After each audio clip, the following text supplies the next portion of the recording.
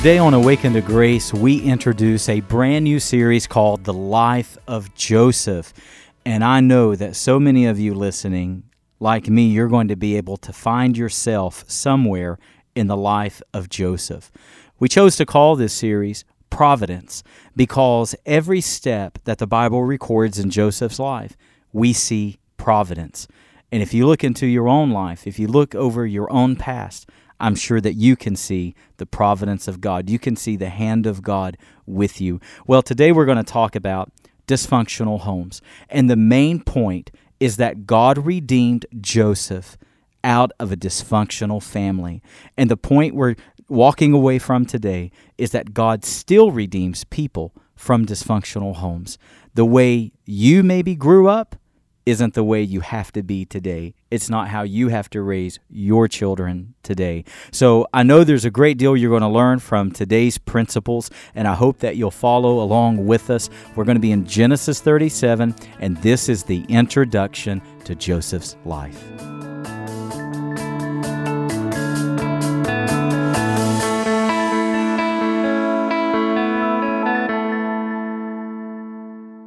Weeping over the sins of his sons rather than him calling a family meeting and say, we're not going to do that. We're not these people. No, do you know what the Bible says he was concerned about? His reputation, his public relation. He was concerned on how people in the surrounding area would see him. He was all about himself, not the good of his family. And so they're on their way to Canaan, and Rachel has now died, which was devastating. And now this great sin at Shechem with the rape of his daughter and the killing that his sons did. And now the third tragedy, Reuben, his oldest son.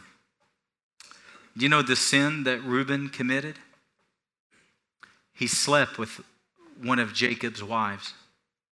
He committed incest within the family. And again, do you know what Jacob did? Nothing. He addressed it, but not until his deathbed, and it was far too late then. So today I want to lay out for you mistakes that Jacob made. And what you need to understand as we walk into Genesis chapter 37 is that Jacob has been filled with trickery, filled with deceit. He has done things very wrongly, and now he is getting ready. You know the old saying, you sow to the wind, and what do you reap? The whirlwind. And he's getting ready to reap the whirlwind because of the mistakes that he made. Genesis chapter 37, verse number 3, I want you to look at it with me.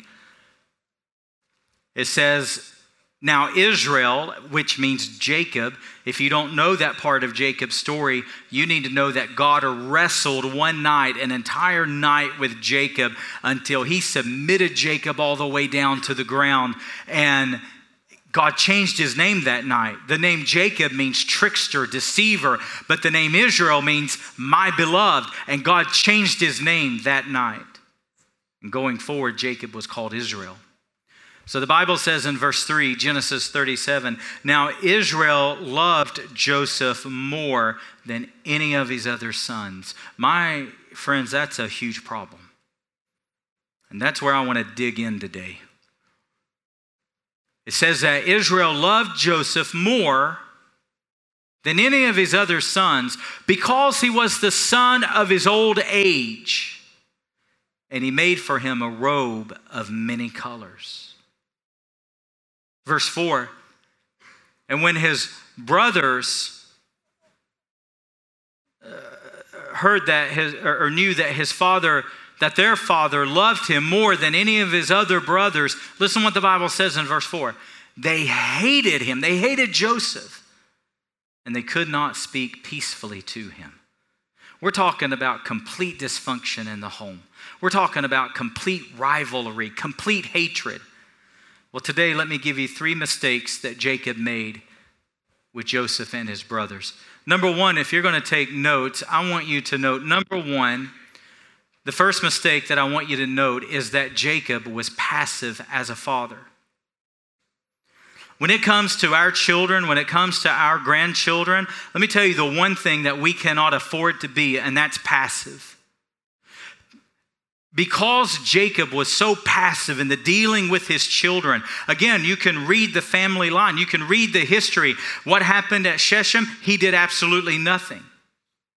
As hatred grows between his sons and Joseph, three times in this one chapter, it's going to tell us that Joseph's brothers hated him. And do you know what Jacob did about it? Absolutely nothing. And I know in my heart that I am speaking to people today who you love Jesus and you want to follow the Lord and you're trying your best to make your life right with God. But when it comes to parenting, when it comes to how you deal with your children, you're way too hands off. And you're way too passive. My friends, let this story be a great caution to us that we cannot be passive as parents. We got to discipline and we've got to speak into their lives. If your children are young, if your children are still where you're rearing them and you're raising them, you ought to be the strongest voice in their life. And discipline matters in your home. We're living in a culture today that we've thrown discipline out the window. And you don't have to be very smart, and you don't even have to be spiritual to look at society today and see what the results are of no discipline in the home. I heard someone say one time, please raise your kids right, because all of us have to live with them when they get older, right? And today, if you're a parent and you say, well, I don't know how I feel about discipline, and I don't know. I don't know if I agree with, let me tell you, take a biblical view.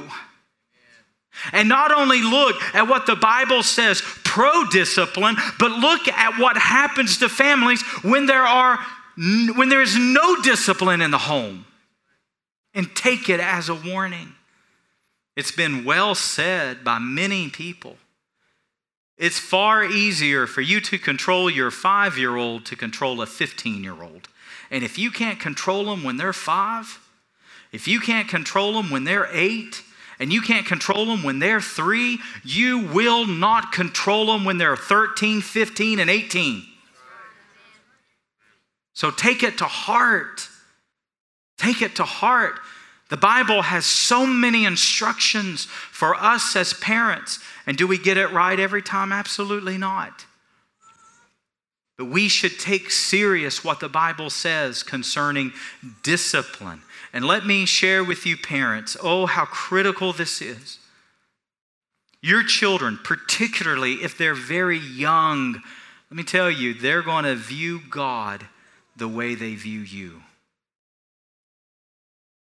Say, Chad, what do you mean? Let me tell you the truth, my friend. If your children will not obey you, they will not obey God. If they will not listen to you, they will not listen to God Almighty. And for many of us, what does God have to do to us? He's got to break something, doesn't he? And you know what it's called? Our will. How many of you, God's broken your will before? I can't see your hands. Say amen if God's broken your will before. And if you don't train your child now, don't reap the whirlwind. Train them now. Now, what if your children are grown? Well, let me give a word here, and I want to be careful. You know, one of my greatest concerns as I look into the future, one of my greatest concerns is, will my children follow the Lord as adults? I pray they do more than anything. I'd rather my children be uneducated and follow Jesus and go to heaven than to be highly educated and go straight to hell. Amen. But being a pastor doesn't guarantee that my children will follow the Lord. As a matter of fact, if history is any record to look at, it's actually against me. Right? You heard about preacher kids, hadn't you? You know why preacher kids are the way they are? It's called the deacon's kids. That's what I hear. I don't know. I'm not sure.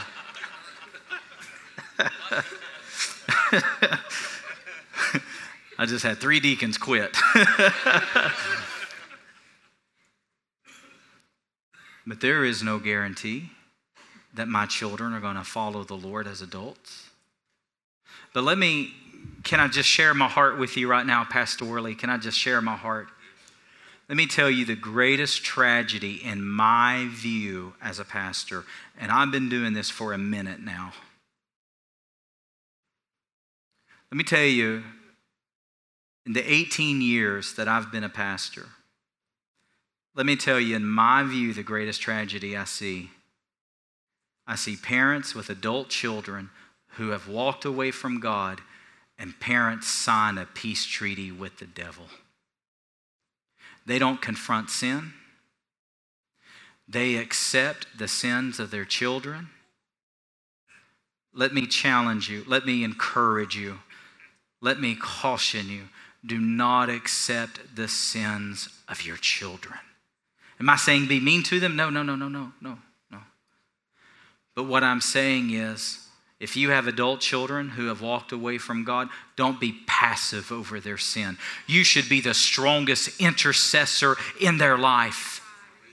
You should be speaking over them, fasting over them, praying over them. You should grab hold of the altar of God and absolutely not let go until God moves in their life.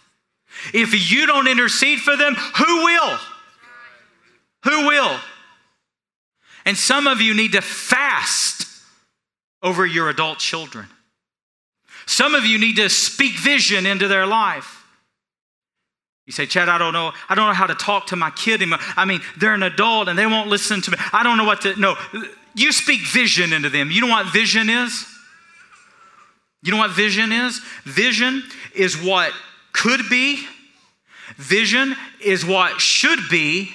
And vision is what by God's grace will be. Amen? And when you talk to your kids and they're deep into sin, you talk to them and you say, you're not always going to be this way. God's going to get, I'm telling you, God's going to change your life. God, I'm praying too hard. I'm believing God. I am trusting that God's going to bring a change into you. And don't lay down and take the sins of your kids. Intercede for them. Go into spiritual warfare on their behalf. And whatever you do, don't sign a peace treaty with the devil. Intercede. Amen? The number one mistake of Joseph, was the passivity of his parenting. Are you too passive as a parent? Do you accept too much sin? Some of you need to go home today and you need to clean your home out. And I don't care if your kid is 17. I don't care if they're 16 or 15 or 10 or whatever. You need to clean your home out. Amen? And don't be passive as a parent, because it is to the destruction of your kids, as we see in the Bible. Number 2, what a mistake. Jacob played favorites. Notice what the text says. He loved Joseph more than any of his other sons. Is there ever a more disappointing statement of a parent than that right there? But yet I know in my heart, and I'm not throwing stones at you today, brothers and sisters. I promise you I'm preaching today out of a tender pastoral heart. I don't say this to throw stones, but you and I need the great caution that we do not play favorites with our children. And how easy that is to do. Am I right or am I wrong? Some children are easier to raise than others. Come on now. Is that the God's honest truth today? Some kids are just easier. And if you're not careful, you'll gravitate to them. If you're not careful, you'll favor them more. Oh, be careful. What did Jacob do? He made for Joseph a coat of many colors. Let me tell you what scholars tell us about this coat. I think it's fascinating. So we know this coat was flashy and it was vibrant and it was of many colors. But when you read the Hebrew scripture here, when you get into the original language of the Hebrew text, there's what it tells us is that it mentions with this robe or this coat, whatever you would want to call it, it goes down to the wrist and it goes down to the ankles.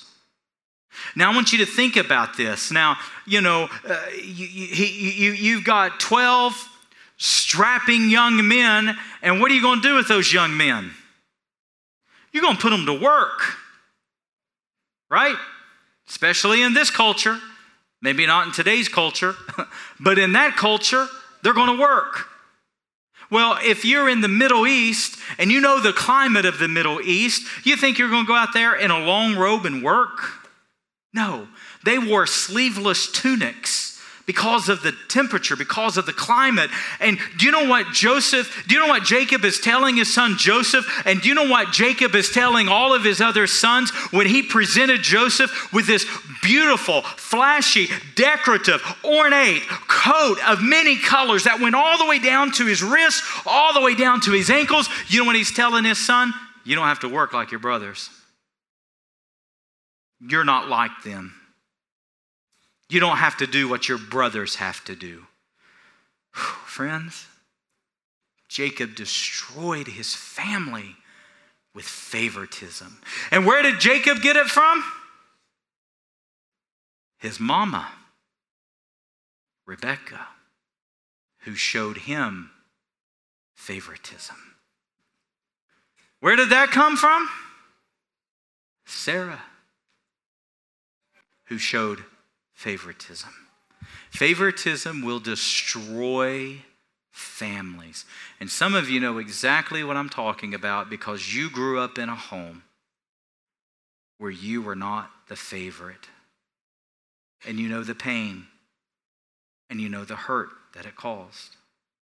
Some of you grew up in a home where you were the favorite. Oh, how God needs to bring peace and healing to your home. Amen. Don't allow the sin of favoritism to drive a wedge in your children. What a word of caution from the Bible today. Can you believe the Bible shows us all this? And why does it show us? So that you and I can avoid it. So not only was Jacob passive in his parenting, not only did he play favorites in his parenting, but then lastly today, he tolerated, he allowed anger, jealousy, hatred, and strife to be in the home. I don't understand how the Bible can say 3 times in this one chapter that Joseph's brothers hated him and Jacob didn't see it. I don't think there's any way that he could not have seen it. I think he ignored it. Now, let's walk a little deeper into the text as I finish today. So Joseph's going to go on and have these 2 incredible dreams. It amazes me that what we find in Canaan in his adolescence, we're going to find in his adulthood in Egypt. The fact of a coat getting him in trouble, because that's what Potiphar's wife used to make a false accusation. She grabbed him, and the boy ran out of his coat to get away from her. And then she grabbed his coat and said, "He tried to rape me." And boy, those coats got Joseph in trouble, didn't they? And now dreams. Dreams are going to follow him into the king's prison. Dreams, it's going to be dreams that bring him before Pharaoh later on in Genesis. But what's the point? The point is that Joseph has these dreams that the sheaths and the stars and the sun and moon, that everything's bowing down to him. He has these two dreams. And the Bible says it made his brothers hate him even more. Well, one day, now again, I gave you history because you got to link it. So one day, Joseph's brothers are out with their father's flocks. Where's Joseph? Remember what I said? Joseph didn't have to work like his brothers. Joseph had the long coat on in the Middle East. And so where are the brothers? Well, the brothers are supposed to be in Shechem. You remember what happened in Shechem? The rape of Dinah, their sister, and the murder of these men. And that's where they're supposed to be with the flocks. Why would they go there? Bizarre. But that's not the point. Here's the point. All of a sudden, Jacob starts to get concerned. And Jacob tells Joseph, I need you to go and check on your brothers and check on the herd and come back and give a report.